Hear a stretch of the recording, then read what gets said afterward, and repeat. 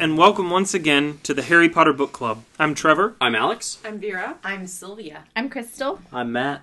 This week we hit Chapter 5, The Whomping Willow, in Harry Potter and the Chamber of Secrets. But before we begin, I just want to remind you that you can always get in touch with us at our email address. It's hpbcfanmail@gmail.com. Or you can talk to us or follow us on Twitter and Instagram. Our handle is at HPBC Podcast. We always love to hear from listeners, and if you have a question, we may even feature that on an upcoming broadcast. So, to kick off our discussion of Chapter 5 of Chamber of Secrets, I'm going to toss it over Vera's way.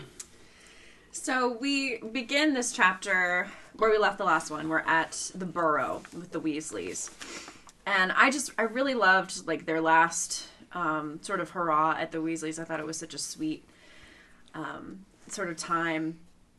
Mrs. Weasley says she conjured up a sumptuous dinner that included all of Harry's favorite things, ending with a mouth-watering treacle pudding, and then Fred and George set off fireworks in the house, and they all have a last mug of hot chocolate and then bed.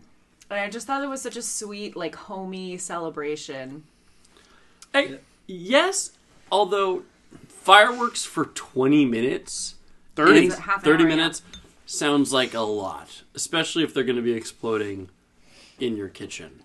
It's not like they're a gentle distance, a couple hundred feet in the sky. I don't think that these explode, though. I think that's they have this big show and then they just last for a long time. Because if you remember in book 5, I think when Fred and George set off a bunch of fireworks, their own fireworks at that point, but they just keep going in the sky, but we don't get the impression that they make a lot of noise. It just says they bounce off the wall. Yeah, and they just kind of fizzle around the castle. The red and blue stars just bouncing around everywhere. Yeah, so I don't think they're making a lot of noise.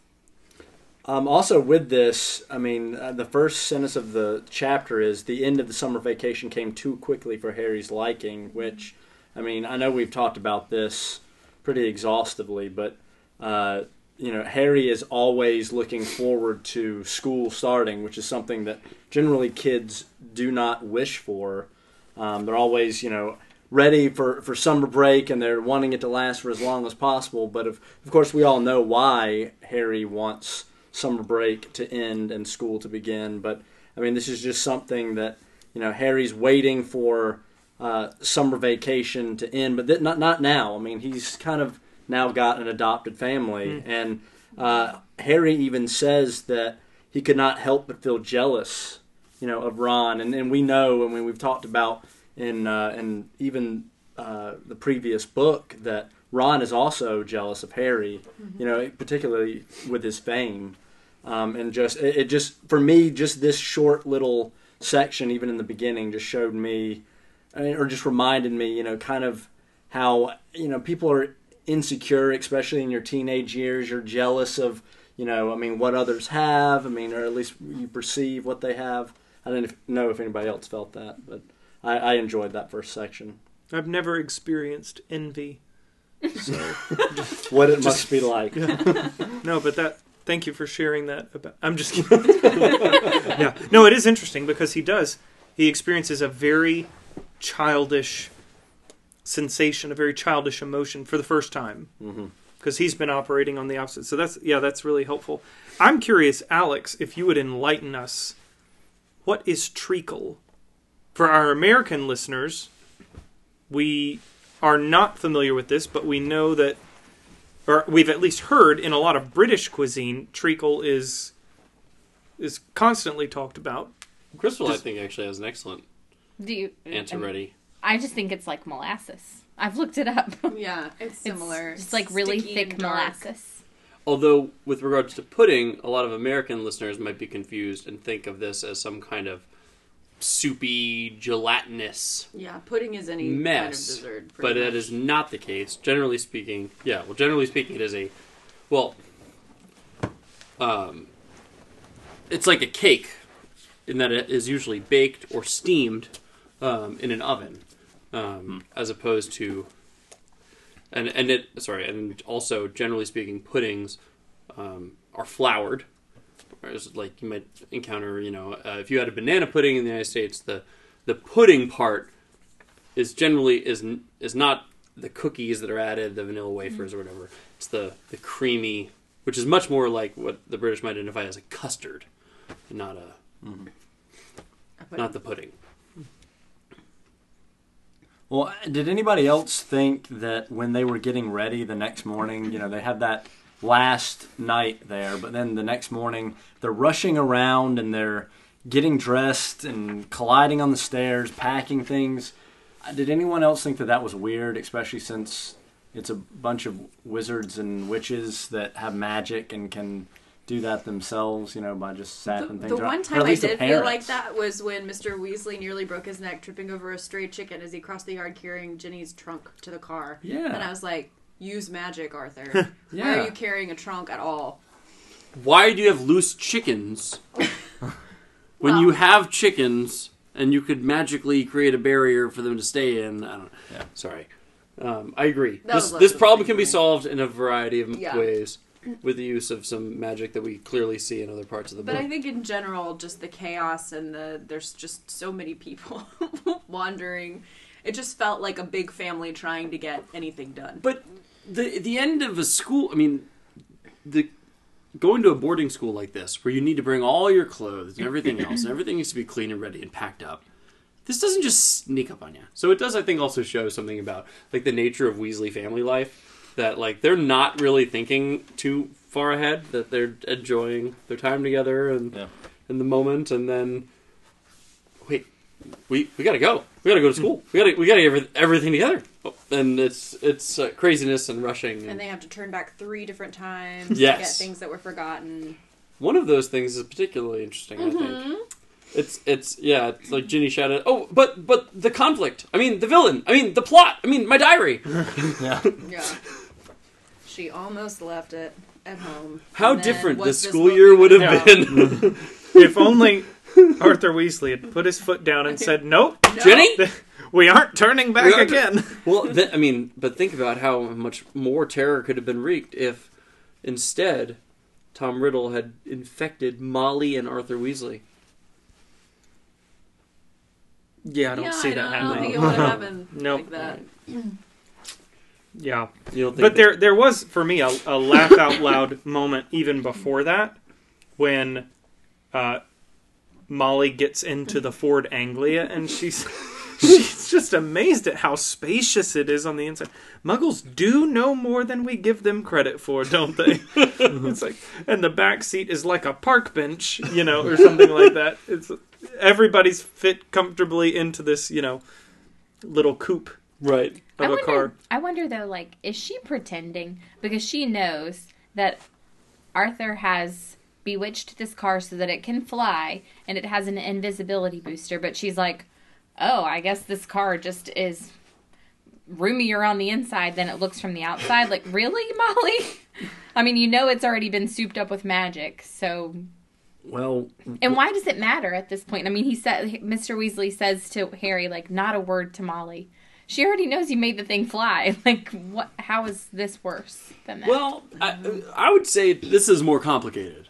The ability to fly is something we see all the time. The ability to fit a larger space on the inside of a vehicle than on the outside of a vehicle is something that kind of breaks the rules of physics. Planes fly all the time, birds fly, whatever else. We will probably in our lifetimes see functioning flying car. I doubt we will see a car that is larger on the inside than the outside. I agree, but still, how is this surprising to her? Also, she's probably been in a wizard's tent. Exactly. Yeah, we have a tent that does that we don't. Unless Molly goes in every time and says, these tent makers do know more than we give them credit for. Molly. Open your eyes, Molly. I just wondered if she's just so entertaining. naive, is she just entertaining Arthur here by pretending or something? What's interesting to me is that they're all crawling into a Ford Anglia to get to King's Cross Station. And surely not every wizarding family is traveling this way. They're traveling through other conventional wizarding means. Or stagecoach, if you're the Malfoys, probably. Okay. Sure. Why... Is there a discernible reason why the Weasleys traveled this way? except for the fact that J.K. Rowling wants to introduce the Ford Anglia as a plot device into the events of this chapter. Well, we know that they live like right by a Muggle village. Like wasn't it Audrey St. Catchpole is like a Muggle hamlet. And so like they're not in a wizarding community like some of the other wizards might be. And so I mean, yeah, I'm not sure what the setup is at King's Cross as far as like a flu network or whatever else, but you know, just having to leave with that many people, they're not going to take brooms because it's broad daylight. Right. But I can't imagine that other wizarding families in similar geographic positions are loading into Muggle automobiles. Right. You know, you'd think that there is some sort of it does seem like kind of an anomaly that Arthur has this car. Mm-hmm. And yeah, I don't know. If they live in the greater London area, they probably just take the tube. Right, but Arthur is so like fascinated by the subway later, like wizards don't use it. Yeah. I mean, maybe some wizards do. But yeah, I'm not sure. We don't get we don't get a glimpse into everybody else's transit to King's Cross. Yeah, it seems like there were other more convenient, more reasonable wizarding means of transport, but it does get the Ford Anglia positioned for what happens next. Right. Don't they go by car pretty much every time? Yeah. The Ministry sends a car. Yeah, the Ministry provides a car. Oh, that's true. So it does seem like that's just what they do. And we don't know how they got there last year, book one, but I'm assuming a car. Yeah, I don't know. I so don't even know what when other they're people are doing. even when they're not at the Burrow, I mean, when they're at Grimmauld Place, even they go by car. It is certainly an easy way to blend in. Well, it doesn't seem like there's a way to get onto platform 9 3/4 except by going through Muggle King's Cross. Right. Mm-hmm. So you have to get there by some sort of conventional Muggle means. Yeah. So even if it's just like the once a year that you take your kids to Hogwarts, you got to figure out the tube or take a taxi or something. Yeah, Uber to King's Cross. Then the kid hands in their cell phone and picks up their wand and crosses through the platform.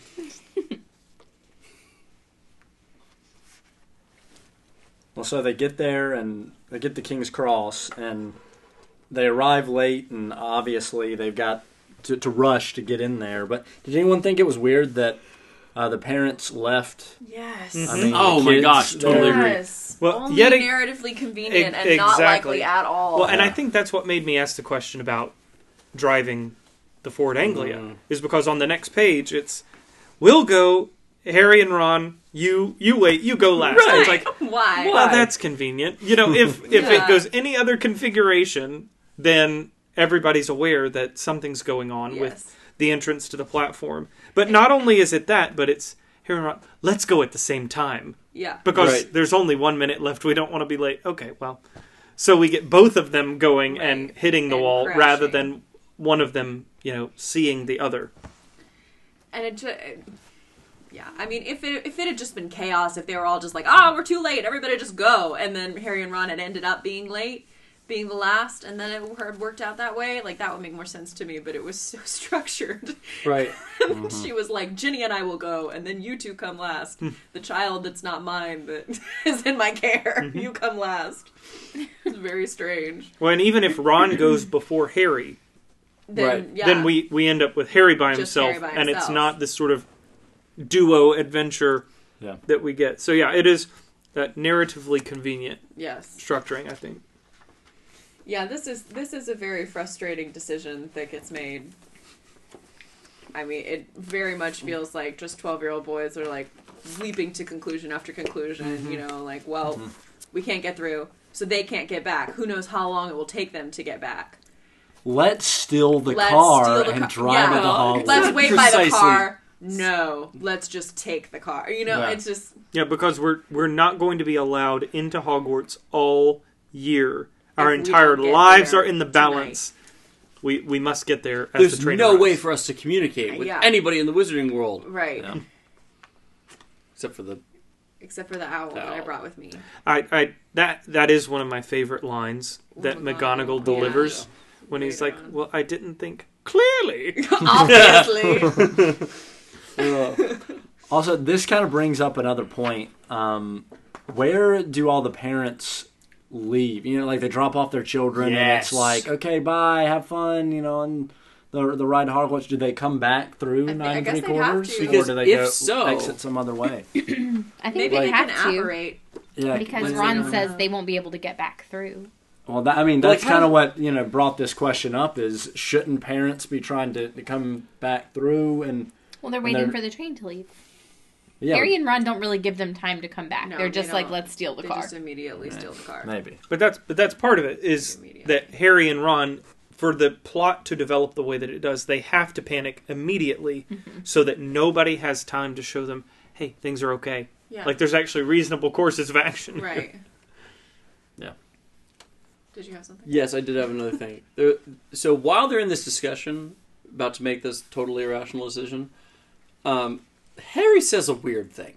Okay. On page 69, he says, "The Dursleys haven't given me pocket money for about 6 years." That's so And that's a specific number of years. So up until I turned 6, they were giving me all kinds of pocket money. Right. And then they were like, never mind. Because Harry's 12, Yeah. right? So... I have a theory. Okay. Ooh.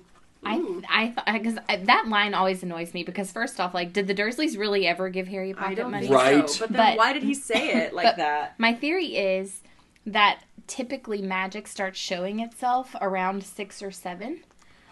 So maybe once he started, showing this magical prowess, they cut him off.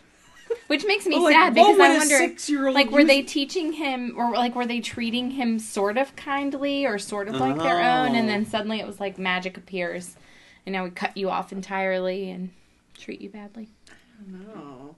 That doesn't feel like the cutting off feels like Sure. the Dursleys, but being nice in the first place. Nice in the first place Right. doesn't feel like the Dursleys because he was living in the cupboard under the stairs. We know that for sure. So like, what would they give him money for? It just seems strange. Yeah, I thought I so like too. I like your theory.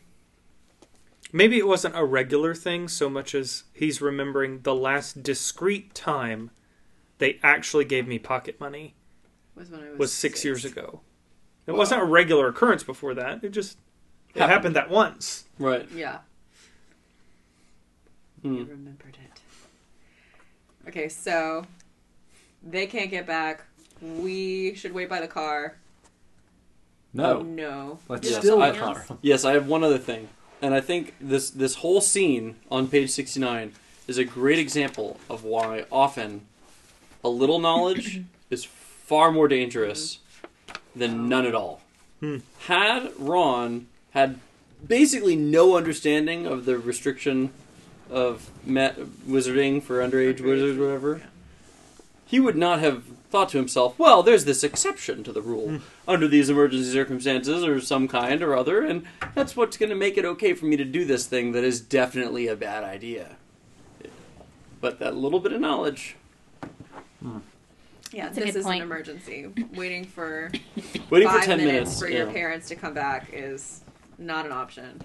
I just think it's one of those things, though, where especially as a kid, you just justify any wrongdoing by, like, this will be fine, or this is why this is okay, because you're young and stupid, and, they even think they're going to, like, land spectacularly on the Hogwarts lawn, and they're not going to get in any trouble for this whatsoever. So it's like, I want to do this thing. How can I justify doing this thing? And he even says, like, restriction whatever of thing. I don't know how he says it exactly. Thingy. But he's just trying to justify this poor behavior because it's like, this will be something that gets him that recognition he craves, and Fred and George will really like exactly. it. Yeah. Because doesn't he say Fred and George have taken it loads of times? Yeah. Yeah. And so, it could very well be the thing that unlocks Ron's fame and notoriety at Hogwarts and among his brothers. Yeah, that's really insightful. But did you guys notice that Ron uses magic to unlock the trunk? Yeah. I did notice that, yeah. Broad daylight, out on a Muggle street. I just think that shows that kids who live in in wizarding families are probably using magic regularly. Because it's, I think from what we know about this, the restriction for underage wizardry or magic use, it has to be regulated by parents, because Harry gets in trouble for Dobby's spell, and any magic that's performed at Privet Drive, because he's the only person that can perform magic, he gets blamed for. But, like, if Mrs. Weasley is doing dishes and making, using magic, I guess, and Ron is unlocking a trunk in his bedroom or something, nobody's gonna know. So they've got to be in there they've got to be in there doing something with magic. Yeah. And I guess because there are so many wizards congregating at King's Cross, he can't get in trouble for this. Right. Because so it doesn't seem like they're tracking specific wands. Mm-hmm. They're just tracking the address and any magic that's going on there. Which is another narrative plot device, I think. It's otherwise it just doesn't make sense. Right. Yeah. But aren't we specifically told that at some point in the stories? Told what? That they track the location of the magic? Yes. Right. But that's one of those things where you have to set as an author, a narrative limit on how far the magic can go. Mm-hmm. Otherwise, all sorts of actions become impossible. Right. It becomes very difficult to create the sorts of conflicts that make stories fun. Mm-hmm. And we've pointed that out throughout in these first book and a quarter, right? Places where magic is given almost an arbitrary limit in the wizarding universe, because that makes possible certain scenarios that are important later on. Well, if they had been tracking Harry's wand, then they would have known that it wasn't him that blew up the pudding. Right. So we're still in the car. Mm-hmm. And I think in the movie they just take off. They take off fully visible in the movie. Doesn't a Muggle look up? Yeah, you see Muggles looking up into the sky, and then Harry's like, "I should tell you, Muggles aren't used to seeing flying cars." And Ron's like, "Oh right," and then they go invisible. So this was, at least in the book, it was better played off than that. Like Ron was like, "Look around. Is anybody watching us? No, there's no one in the street. We're invisible. Let's go up to the cloud cover." So Ron's a little more, it's still a really stupid idea, but a little more responsible with the execution of it. But then even when they do get up close to the clouds, they realize, oh no, the invisibility, it's starting to wear off. It's popping in and out, and they're saying, oh, we got to get up, above the clouds. But then they're saying, oh, we have no way to... Immediately, let's go back down because we don't know where the train is. We don't know where the train is. Get back down. Yeah. Which, I would say that to me is part of not just my critique of the educational system at Hogwarts, but perhaps just the education system as we find it in general, because most people are not taught geography in schools anymore. And I think this is a tragedy. But we see how it has dire consequences here when, obviously, a castle that is on the border between England and Scotland is going to be north of London.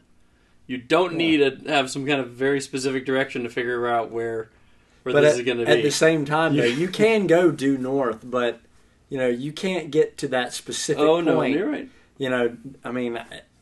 I guess you're going to be flying above the clouds, and I guess they do have a compass on the car, which is pretty cool. But so you can fly due north, but then you got to say, how do we know when to dip down below the clouds and get to Hogwarts and all that? So I get them dipping below every 30 minutes or so, just to see, okay, are we still kind of following the train? Totally agree. It's just when they first pull up out into the clouds and they're right above London, like, which direction do we go to follow the train? North. Yeah. Really? Yeah. Come on, guys. Can we talk about the functionality of the invisibility booster and what happens when it goes off? Because it is very complete. Everything disappears. They disappear. Right. Everything in the car, which is really cool. And I've forgotten about that because that's not how it works in the movie, really. Mm-hmm. So, it made me think of the Thestrals later, those that can't see them are just riding in thin air. but like they can still see themselves. I don't know what's worse, really. But like just seeing yourself on nothing. That would be or not seeing yeah. I yourself mean, either. just trying to imagine that, like our listeners, you're up in the clouds, and you can't see what you're riding on. You can't see, yourselves. Yeah, you're right. You can't see your hands in front of your face. I mean, you're just like flying through the air. Yeah. I mean, and that wouldn't that present some problems though? Like, let's say, like for Ron, I guess it wouldn't present too many problems. If he's got his hands on the steering wheel, but as far as like if there's things you need to grab in the car or something like those there's toffees. There's toffees in the glove box. Well, where's the glove box? And the toffees are also invisible now. Yeah. and we can't watch the compass. Heaven forbid you have like other like inedible sort of wrapped things in the glove box and pick the wrong thing. I didn't think of that, Vera. That's a perfect point. Can't watch the compass Maybe the 'cause it's reason why invisible. they couldn't orient themselves is because the compass was invisible. It's possible. Yeah. That makes a lot of sense. But anyway, it's faulty, so it doesn't last very long. Yeah. Right. But I just thought that was a really cool description. That is Harry wild. just feels like he's just a pair of eyeballs floating up in the stratosphere. It is a long way to Hogwarts. Yeah, It it's is a hours and long hours. way I was to just- Hogwarts. Looking up, Hogwarts is located in the Highlands of Scotland. Okay. So we're talking north of Scotland. It is a long train ride to get to the border between England and Scotland, and then to go hours further north into the Highlands. How long do you think, ballpark? I mean, the Hogwarts Express isn't stopping, in every village and town. So I'd think it would be at least an 8-hour train ride. Wow. That's what I'd always kind of felt. It was like 7 or 8. Well, it's always dark when they get there, isn't it? Yeah. When they leave at 11. When they go across the So- boats, it's like nighttime. Yeah. Of course, up in Scotland, it's the summer, but the sun doesn't stay up in the sky the same amount of time as it does, Yeah. here in the Yeah. middle of the United States. Yep. So, We're not in the middle of the United well, we are north and southwest. I mean, I was about to say, yeah. We're, in a certain sense, we're in the middle. On the East Coast, we're in the middle. Latitude. Yeah.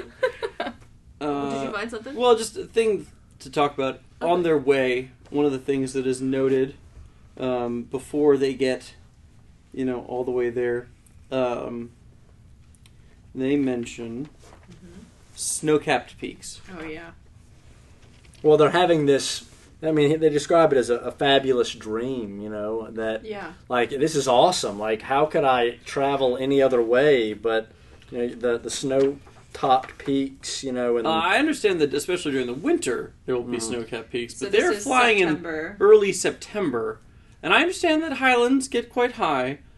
But I also, my understanding is that the climate has altered significantly enough that, like, by the 1930s, they had stopped really having, like, year-round snow-capped peaks in Scotland. Like, this is not like a recent climate change thing. Like, this has been.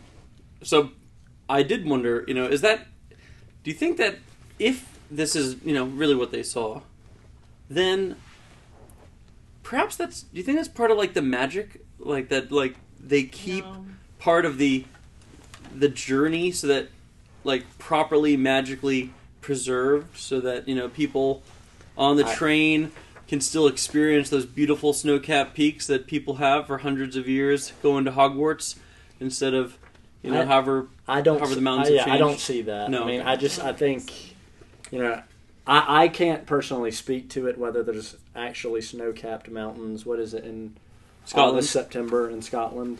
Well, J.K. Rowling is from Scotland, Yeah. so I feel like we should trust her. I'm gonna have to trust, her knowledge on the terrain. So I thought it was weird that Harry can see Hogwarts. And I mean, I know that he's a student at Hogwarts, but it's supposed to have all sorts of, like, protective things around it. But I get the impression here that he is seeing it from a really far distance. And maybe it's just part of the magic of the castle, but I thought it was weird he can spot it. Isn't it supposed to look like a ruin? Right. From I think distance? I think it's supposed to look like a ruin to Muggles, specifically Muggles, it says. But you'd still think that, I mean, like Igor Karkaroff, for example, in book 4, they talk about how Hogwarts is hidden and Durmstrang is hidden. So it's just interesting that from far away, even Harry, being a wizard, can see it, unless it's, again, part of the magic of the castle. It knows it's like, that's my student. It can see me, which just seems weird. I don't know. Yeah, it's kind of weird. I was reading. I kind of like that idea. I was reading the chapter today in the illustrated version, and the castle from afar looks like a tumble-down ruin. Does it? In the illustrated version. Interesting. I thought it was just being like minimalist and cool, but now I'm like, oh, that might have been purposeful. Yeah. So, I mean, it doesn't say, in the book, it doesn't say Harry saw the ruin of what Hogwarts. Yeah, it says that he actually saw like the turrets and something else. The turrets and the towers. Yeah, so he's seeing so Hogwarts. that's just, Well, he's seeing it, but they could be ruined. They could be ruined turrets and towers. Yeah. But I don't think that Harry knows at this point that Hogwarts looks like ruins from afar. So I think he would have commented, right? Well, that can't be Hogwarts. Right. What happened to Hogwarts? What is that? The devastation. Who ruined Hogwarts? Yeah. So I don't know. I mean, we've talked before about the castle kind of being like a character in itself. So potentially that's what it is. But I did think it was kind of weird. Yeah, it probably is that JK has not yet decided that you can't see Hogwarts from afar. Yeah.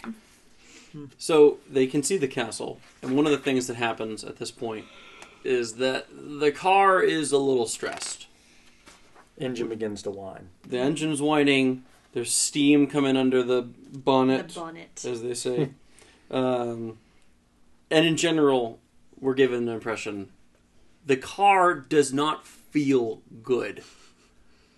What does this say about enchanted things? Because it sounds like this feels. Yeah. Right? Like it's almost alive. Yeah. And they assign it a lot of like human sort of characteristics. I think they do, but I think the first time I read through this, it's hard to think back to that first time, but I don't think I believed or thought that, the car's alive, at this time. I thought they were trying to say something, or I thought, with it, they were saying that the car was, the engine was starting to die, and, like the car was just essentially starting to, kill off. It was, I guess my question when reading this was, Harry and Ron both do not have practice really with the car that much, and at least it's never, the engines have never turned off while they've been way up in the air. You got to think about this.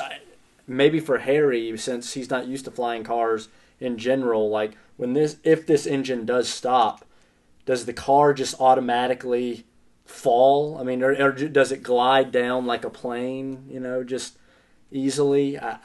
I would be thinking that it just plummeted straight like a rock. Just straight down.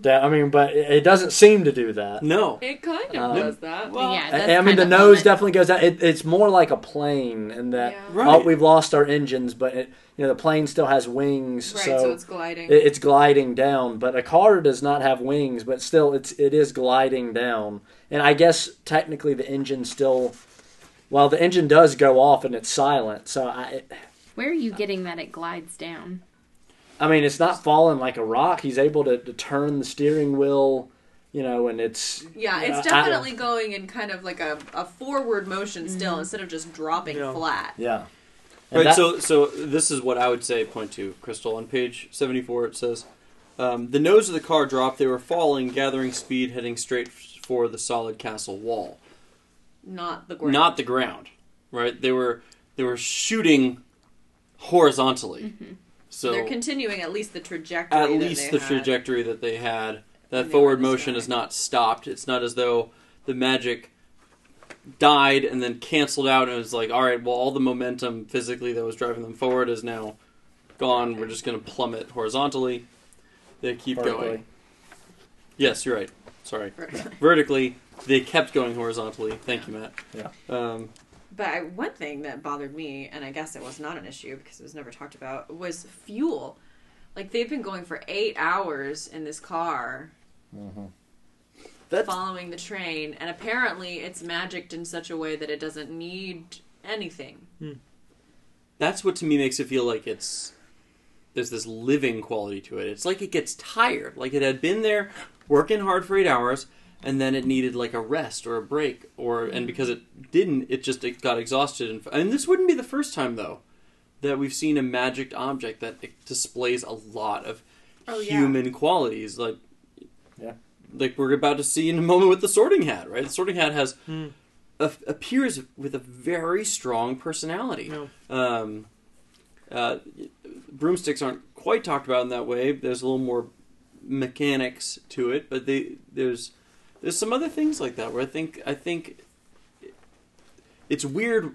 It's weird to think about why a wizard might choose to make a magicked object have that sort of lifelike quality, or just let it be more mechanistic. Do you think they mean to, I don't or think is it so. just something in the magic that is unintended? I think it's something in the magic that sort of makes objects become more personified in a way. Well, the card definitely has a type of agency. Right. Yeah.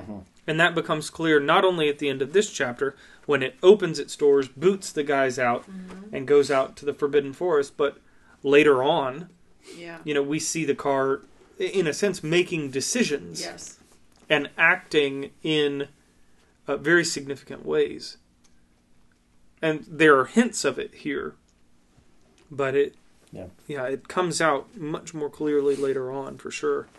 But yeah, I mean, I think that is an interesting question to raise, though. I mean, was Arthur Weasley meaningfully, making the car come alive?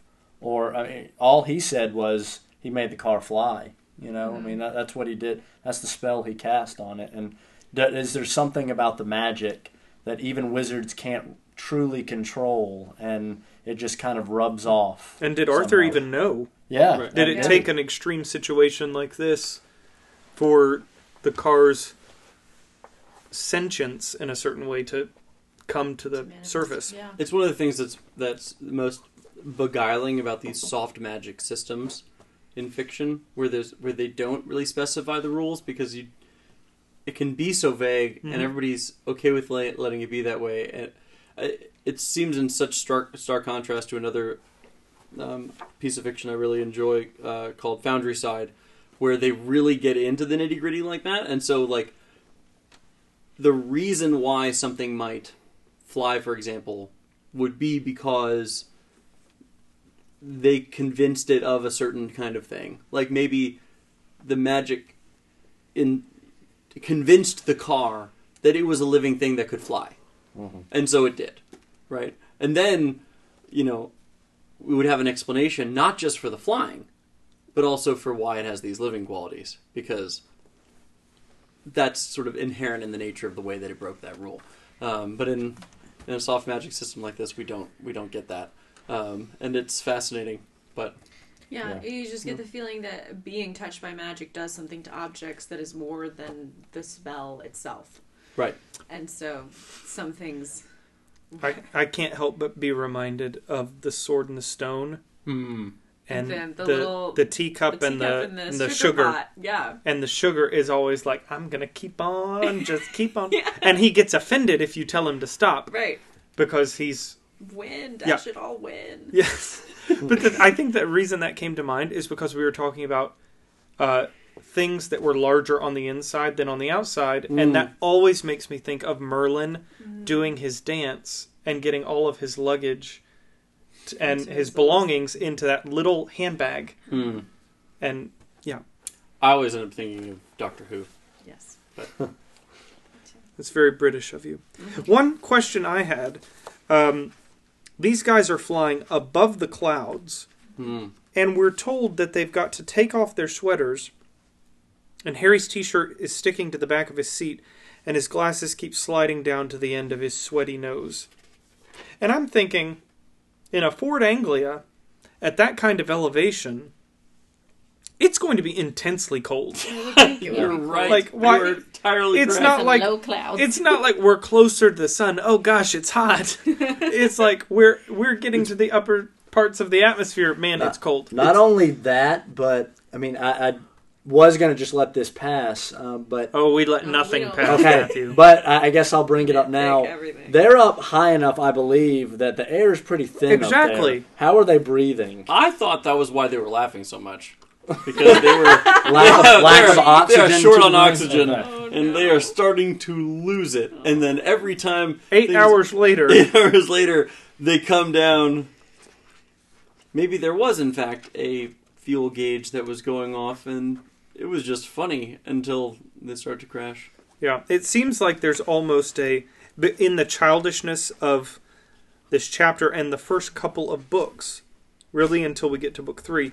It's like there's almost a different sort of cosmological arrangement.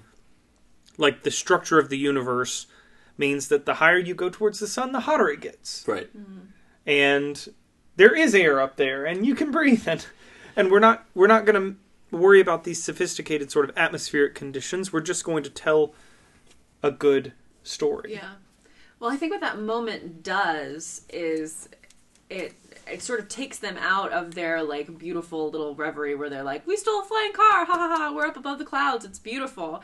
And now they're feeling the discomfort and like, oh, I wish we were on the train, we could be buying pumpkin juice, we made a huge mistake kind of thing. Like they're suffering for the rash Well, they decisions surely they would made. have suffered in that way if they lost they were oxygen cold. and were Sure. freezing to death. Sure.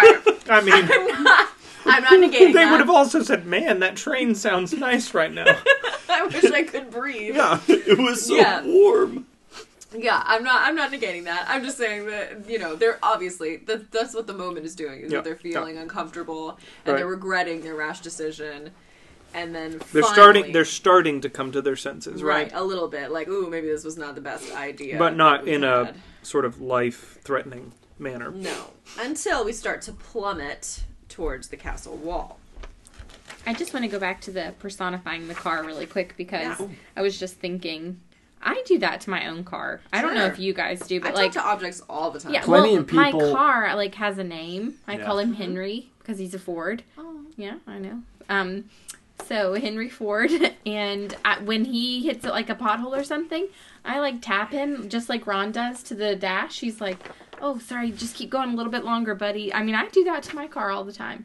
So I just wanted to point that out. That I think that this is a completely normal thing that people treat their cars Yes. kind of like a person. Sure. 'Cause you're I in them all the I think the time. treatment Right. and the, like, coaxing, I feel like that's a normal human thing to do. Yeah, the car It's- doesn't typically respond. Sure, Right. yeah. When it responds later, that's a little bit weird. Yeah, it's less typical.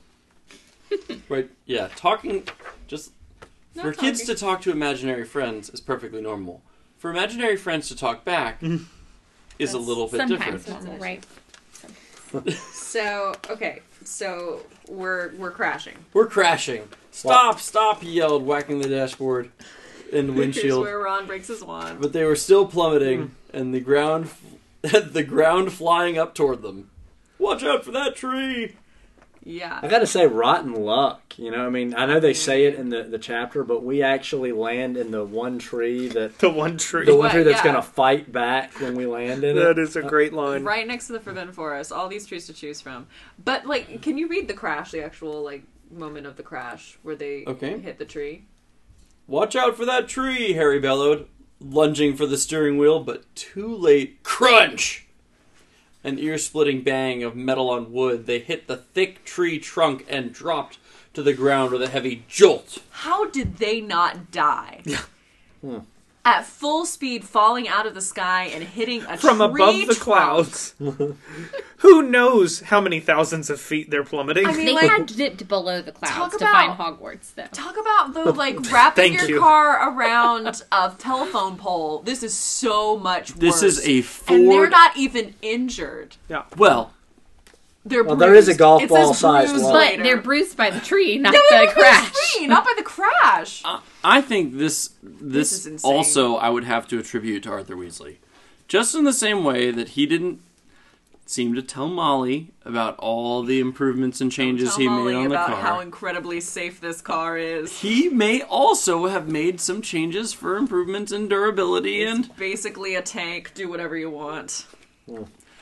Given his own children That's fair. and their propensities, I would understand why Arthur Weasley would enchant this vehicle to be as safe as an Abrams tank. I mean, yeah, I just... Reading that, this was the Still, first though, you time are not reading going to it. convince me that Harry Potter did not suffer a concussion, Agreed. getting a golf ball-sized lump on his throbbing head from a windshield. A windshield! Windshield. Y'all, Harry Potter survived the Avada Kedavra curse. I'm just going to point that out. But also, he passes out all the time for no reason. Just Not when no his reason, scar hurts, Vera. though. But, like, May- not a but- physical No, out... but maybe those are the ramifications of the concussion. I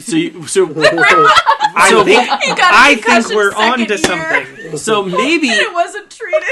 He just passes out all the time.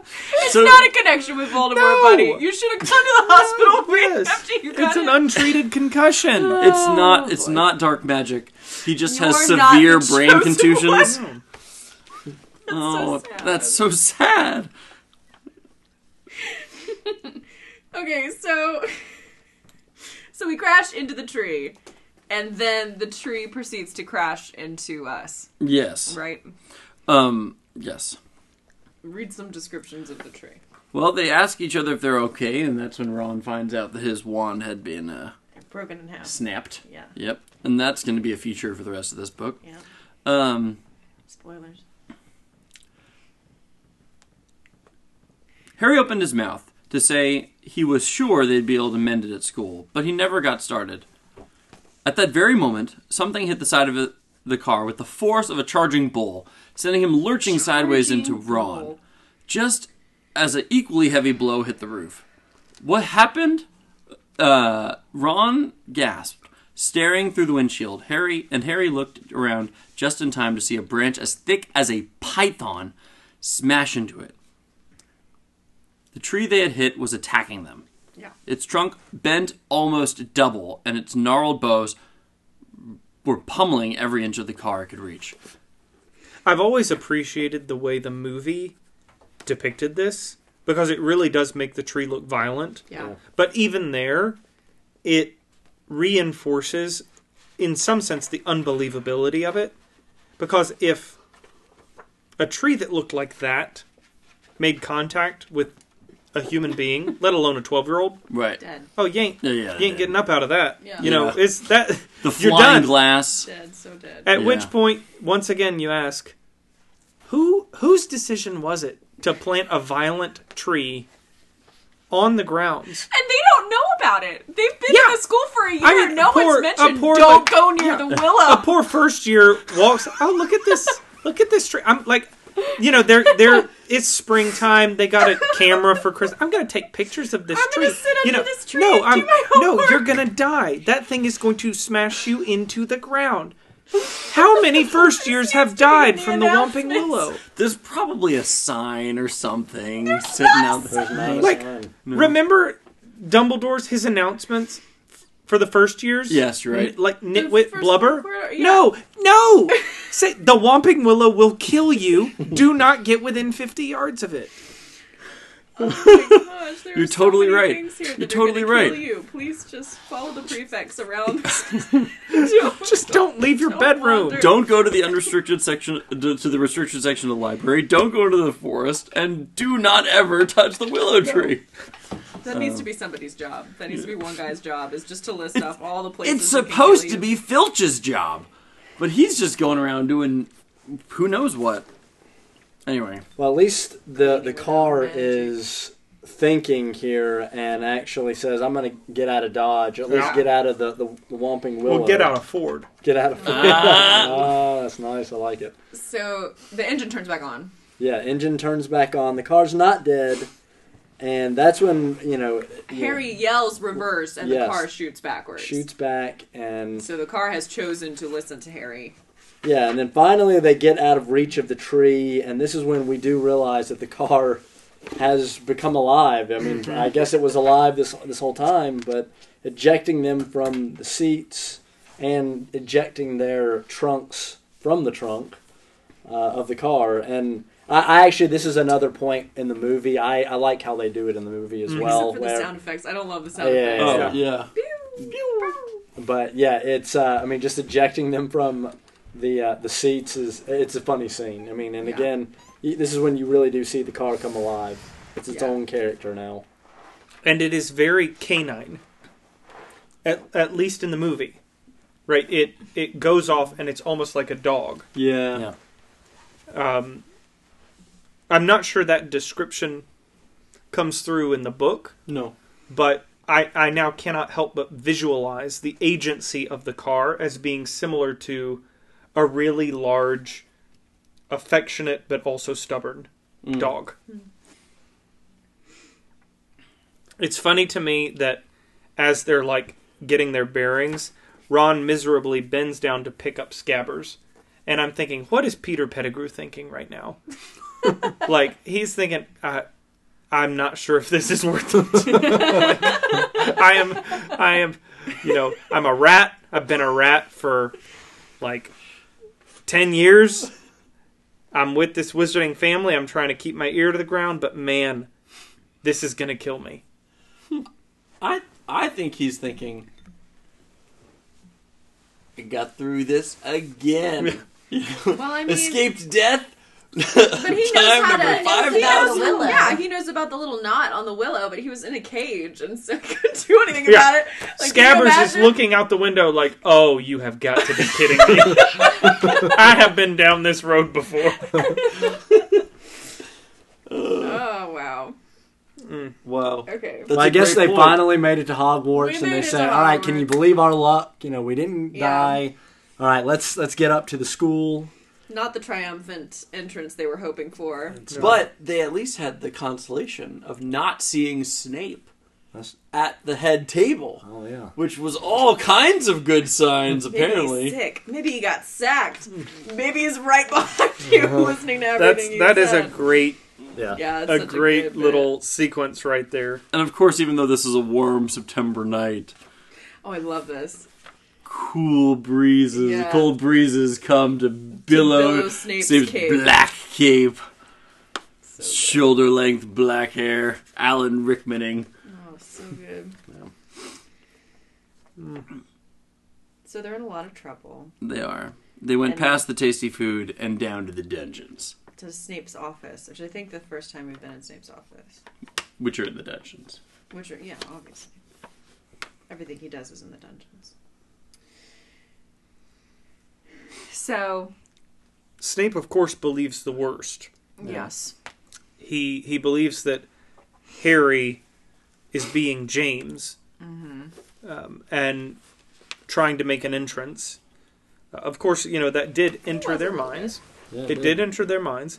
But one of the frustrating things about Snape, especially early on in the books, and maybe it never stops, but especially early on in the first couple of books, is that whenever there's a reasonable explanation, he uses his authority to stop that explanation in its tracks. Silence. Yeah. I'll tell you what you were doing. You won't give any sort of explanation to me. And even to this day, reading that, it makes me so angry. Yeah. That he won't listen. But he will instead use his authority in a way to stop the truth from coming out so that he can continue believing the worst. Mm-hmm. Well, I mean, they find out that what they've done is not only something, to themselves. I mean, it's also, they have an Evening Prophet, an issue of the Evening Prophet, and says that Muggles have spotted them. And that I don't know how many, 6 or 7 Muggles in all had spotted them up in the sky, and so they realized that now this is going to look really bad for Mr. Weasley because he's in charge of the misuse of Muggle artifacts office, and here is right there one of his sons using a flying car, which is a misuse of Muggle artifacts, and it's not looking good for him. And I mean, you don't even know what the ramifications could be of this. Like, he could lose his job for this. We don't know. Instead, it's worse. He gets fined like a bunch of money. Yeah. Which obviously they don't have. They don't have. So. Yeah, but I think this is, I mean, obviously, the boys were like, rotten luck, you know, we got beaten up and the car ran away, Dad's gonna kill me, that kind of thing. This is the first time they realize what they've done was a really horrible decision that has consequences beyond what they could have thought possible. But then his dad could lose his job and they could be expelled. Yeah, well, then, Snape brings up being expelled, and then, for especially Harry, that's when... You know, I mean, they said they go white-faced, hungry, or Harry did not feel hungry anymore. Yeah. He now felt extremely sick. He realizes, oh, this was not a good thing that we've done. Like, if I get expelled, then I'm going back to live with the Dursleys. Live with the Dursleys. So, I mean, this is something that could have huge ramifications for his life. Right.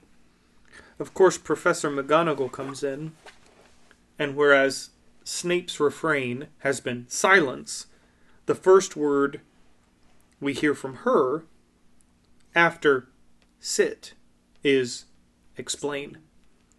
The opposite of the command for silence is the command to tell me what circumstances led to this decision. It's such a relief, even in the midst of the description that Professor McGonagall had never been seen this angry before. And she got pretty angry last year. Her response is to ask for the truth to be told. And even if it was an unwise decision, she wants to hear what prompted that decision. And for me, reading it, it's just a relief to hear a sort of fair, just response to the situation. Yeah. And then Dumbledore comes in, and they have to tell the story again. And I like how they put in that Harry's trying in some ways to shield Arthur as much as he can. Like, we just found a magical car in the Muggle Alley, and then we took it to Hogwarts. Just happened to know how to fly it and all that. Which I would love to hear, like, how that was worded, but Dumbledore... I mean, he doesn't mention it. Doesn't ask about it because I think he knows. Sure. Anyone though with children, at a certain point, has had an explanation like this, where you ask your child, "How did this happen?" And they it's almost like they go limp, and they're like, "I don't know. I don't know. It sort of happened by itself, you know." And it's like, do you actually think that I am believing you right now? And Harry knows, like, the key details that I'm leaving out about who is responsible for this, Dumbledore sees straight through in a very sort of parental way.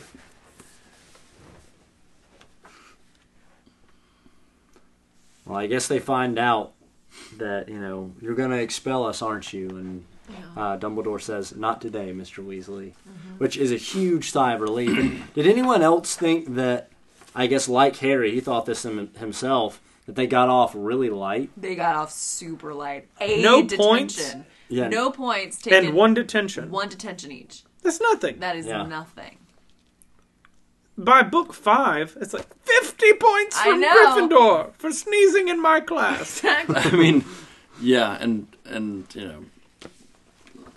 And I'm going to write to your parents. Like, for Ron, I think that's the worst thing. Yeah. I'm going to write to your parents. And Harry's like, I mean, the Dursleys were probably whatever. pissed. They're going to be they're disappointed. Killed. Haha, y'all probably don't know this, but my parents are dead. We are very disappointed that you didn't die, Harry. Try again harder next time. All right, so they actually get something to eat, a large plate of sandwiches. It keeps refilling It keeps itself. refilling. I was thinking that's pretty Milo? sweet. You have a wife. That does happen for you. Okay, yeah, well, she does fix me some It sandwiches. just doesn't happen magically. Nice. Doesn't happen magically. So, and then they Oh, they find out that Ginny was sorted into Gryffindor. Big surprise. Big surprise there. And then they were instructed to go straight up to the dormitory. But they realize they don't have the password because they haven't seen any prefects. They meet Hermione. And then there's Hermione. Who's looking just like McGonagall, is very angry with them. But then they finally get into Gryffindor house, and then they get that greeting, that they were hoping to get, I guess, when they started this whole adventure. And they were kind of feeling bad about it, but, they still, I think, inside were smiling that, everybody's clapping them on the back and cheering and wanting to talk to them. And, I mean, for a teenager, like, this is huge. Yeah. This is big. Especially that Fred and George are kind of jealous. Oh, yeah. Yeah. Mm-hmm. And so only Percy and Hermione seem frustrated by it. But we escape up to the boys' dormitory, which I thought was interesting. They keep their same dormitory forever. Right. Yeah. Right. And they just changed the sign on the door to say second years. I was wondering that as well. Does the sign just change? And they get to stay in a sort of constant space. It's kind of nice. One of the things I think that strikes me about that, then, is that there really must be quite an equality of spaces. Yeah. Then, Mm-hmm. I mean, because that means really that those first years aren't really getting a different, like, lower level of experience. Well, yeah, I don't know how you go up from 4-poster bed. Those are nice. I don't. I mean, what? I guess they don't have televisions or something like that, but it's like they don't. I mean, I know they don't have an Xbox or whatever. But in the movies, they Right. keep the same rooms and they actually keep the same beds. And it's interesting, at the movie studios outside of London, they talked about how they built the 4-poster beds for when they were 11 years old. So by the 6th movie, when they're filming in the dorm room, you've got basically grown men, and they have to shoot it in such a way that you don't realize that these grown men could never sleep in the tiny beds that they had built for the for children. the set. And so that's something to keep an eye out for, but it's interesting, and it's related to this sort of consistency of the rooms and the furniture that the movie makers built the set for 11-year-old sized people, and then they have to film when they're 17. Yeah. Wow. Well, perhaps that's part of the magic of Hogwarts. That the room It's the magic stays of the movie same. making. The room stays the same, but they grow as the. You're right. An 11-year-old kid doesn't need that long of a bed, but by the time they're 17, 18 years old, they're going to need a bigger bed than an 11-year-old. But if the room is staying exactly the same, You're going to have to get that wizarding tent Ford Anglia magic. that's exactly right. Have a bigger space on the inside than on the It's a outside. bigger bed on the inside than on the outside. Extend your 4-poster. This is what I actually thought of when I found out that they slept in the same room. I was thinking about students in the future, having that same room or perhaps even that same bed, of being like, I'm sleeping in the bed that Harry Potter slept in for 7 years. Yeah. I mean, and who knows how many great witches and wizards have gone through. Do they have like little plaques or something on the bed? Like, They carved their They carve their initials. yeah, something like that. Little lightning bolt. That could have been a cool thing to put in there that I don't believe she does. You put know in that's there, but- exactly what he did. He definitely He carved a definitely lightning does bolt that. in He doesn't thing. use initials. He just carves his cool scar lightning bolt in there. Harry was here. I just want to go back really quick to the sorting hat scene where they're watching the sorting and Ginny has been sorted into Gryffindor, because I think it's important that she points out again, like Harry remembers that the sorting hat almost put him in Slytherin, because for this book he's often accused, I guess, of being the heir of Slytherin. So I just thought it was interesting that she chose to have him reminisce about that, because it kind of, for me at least, I think it almost makes you doubt Harry. Like, is he the heir of Slytherin? Is he the one doing this and we just don't know it? So I thought that was a really cool thing for her to do in this chapter. This was, I think that was alluded to also earlier with the description of one of the bows of the Whomping Willow being like a python, which I feel like was an allusion both to earlier, the first book, when Python was sort of his one means of disruption in the very beginning of the story. And then we see this python image again. And then, of course, a very large snake-like thing is about to come into play in a significant way. She also describes the Hogwarts Express as a scarlet snake. Yeah, she did. There's been a lot of snake imagery. Yeah. Look at that. Sneaky JK. I didn't even know Sneaky snake. Snaky, Jake. Snaky. What's interesting, though, is she throws that detail in, along with all of the other details, in a page almost purely devoted to exposition. Every year, this aged-old hat, would go on the top and sort people into their houses. And it's like, okay, this is for if you forgot what happened in book 1.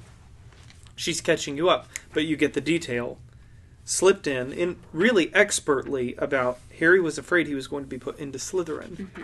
And that's something that stays with us as that doubt keeps getting raised. I also think it's interesting that at a narrative level, this chapter ends with the relief of very minimal punishment and then the applause of classmates. Which leads us to say, as readers, and for them as characters, all's well that ends well.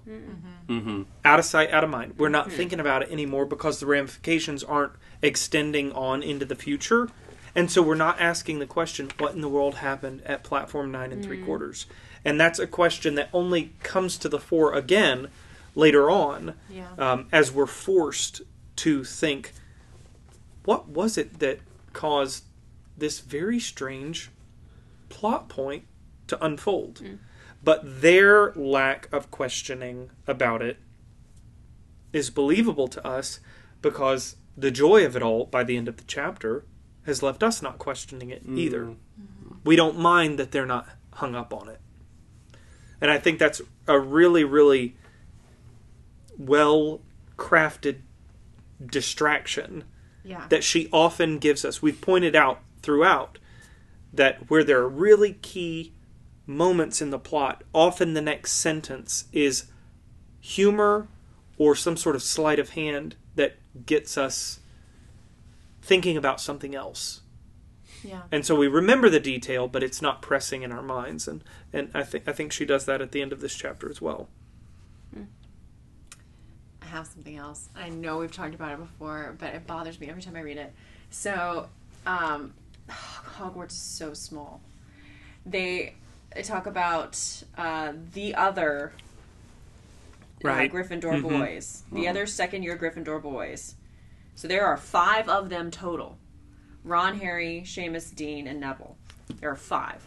So we're going to assume with symmetry that there are 5 second-year girls in Gryffindor. That means 10.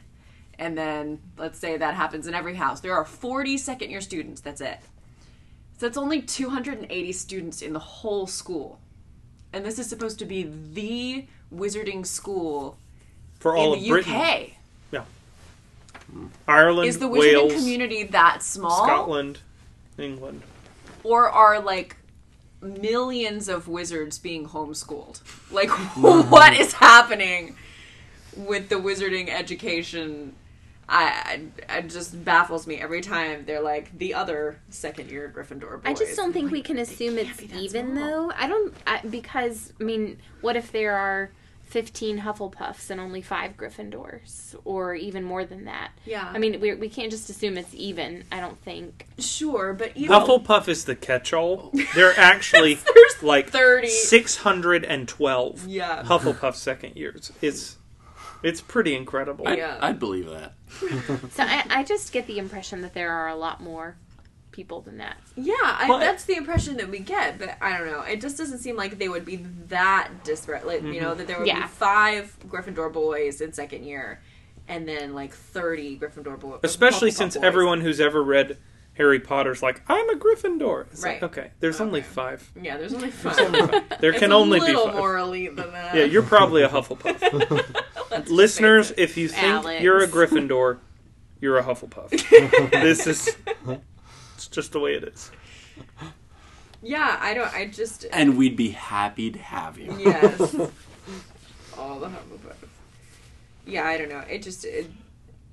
Even if it's uneven. Yeah. Even if there's 600. Yeah. That's only still 600 so magical small. children. That is the whole UK wizarding community of children that are aged 11 to 17. With families that have continued to expand and grow as the generations have gone on, and we're apparently in the same size castle housing these students as when it was built. Yeah, I mean, I have no qualms with believing that Hogwarts could be bigger on the inside than it is on the outside and house as many students as it need to, but it's not. It's a very small student body. It's just very, I don't know, strange to me. And if we didn't know that it was the only, like if there were lots of other schools, then that would be like, or like community wizarding colleges. Sure. Something. A public school system in addition to this private school system. Do we know that it's the only one? Well, we're only ever introduced 3. Right. 4 once we get post-canonical. Yeah. Right, but does it ever say that this is the only one?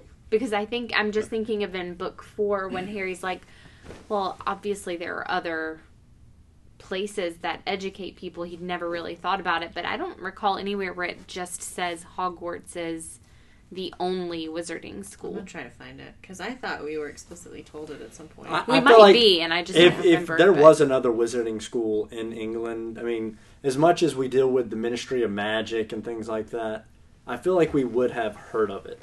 Maybe. I really do. I mean, because it would be like, oh, you went to Hogwarts, well, we went to Snaugerstout. I don't know. I mean, Yes, in Britain, Hogwarts is the only school of magic. However, there are other options for witches and wizards to educate their kids. Homeschooling or sending them out of country. So you can go to Durmstrang. Durmstrang or Beauxbatons. Yeah. So if you're a hardcore Slytherin, all the way, go ahead, we just go straight to Durmstrang. Which makes you wonder why there are Slytherins at Hogwarts when you could just go straight to Durmstrang. Durmstrangs look at Slytherins like the varsity look at the JV. They're like, oh, you're Slytherins? That's cute. Our entire school is Slytherin. Right. And then, like, how pretty is your daughter? Could she hang at Beauxbatons? Let's try it. Although, I feel like, and correct me if I'm wrong, and this is way in the future, but I did not get the impression when I read the books that that was a boys' school and a girls' school. Right. No. In fact, Beauxbaton is what I generally call it. Yeah, I did too until they said Beauxbatons in the movies. Beauxbatons, they have male students in the books. I remember there being boys. Yeah. Just also super pretty ones. I don't remember. Well, and the girls at Durmstrang will beat you up. Are there girls at Durmstrang? I don't know, but I figured if there's boys at Beauxbaton, then I don't recall them ever talking about girls at Durmstrang, but there are definitely boys at Beauxbatons. So anyway, a lot of people are homeschooling, but the Weasleys aren't. Right. Well, there are 7 of them currently in the house, including Molly and Arthur, so it's just they're tripping over each other on the stairs. They've got to get them out of the house. But I don't know, it just seems to, like, if we're assuming that there's tuition to Hogwarts, I'm sure it's a financial hardship for the Weasleys to send so many of their children there. Of all the families that we've met, they seem like the one that would be homeschooling, because Mrs. Weasley doesn't work. So it's just surprising to me. And if the Weasleys aren't, then the Lovegoods, you would think. Oh yeah. So I mean, would be what is Luna doing? Girl all day long. I mean, why are these people at Hogwarts? I love them, but if that's an option, what are they doing here? Interesting. Well, I think we've definitely stayed on topic for this chapter. And now we're going to wrap it up. So, dear listeners, thanks for sticking with us. It was a fun chapter devoted to the escapades with the Ford Anglia and the Whomping Willow. We want to remind you, you can send email comments or questions to us at hpbcfanmail@gmail.com. We would love to hear you. And as always, mischief managed.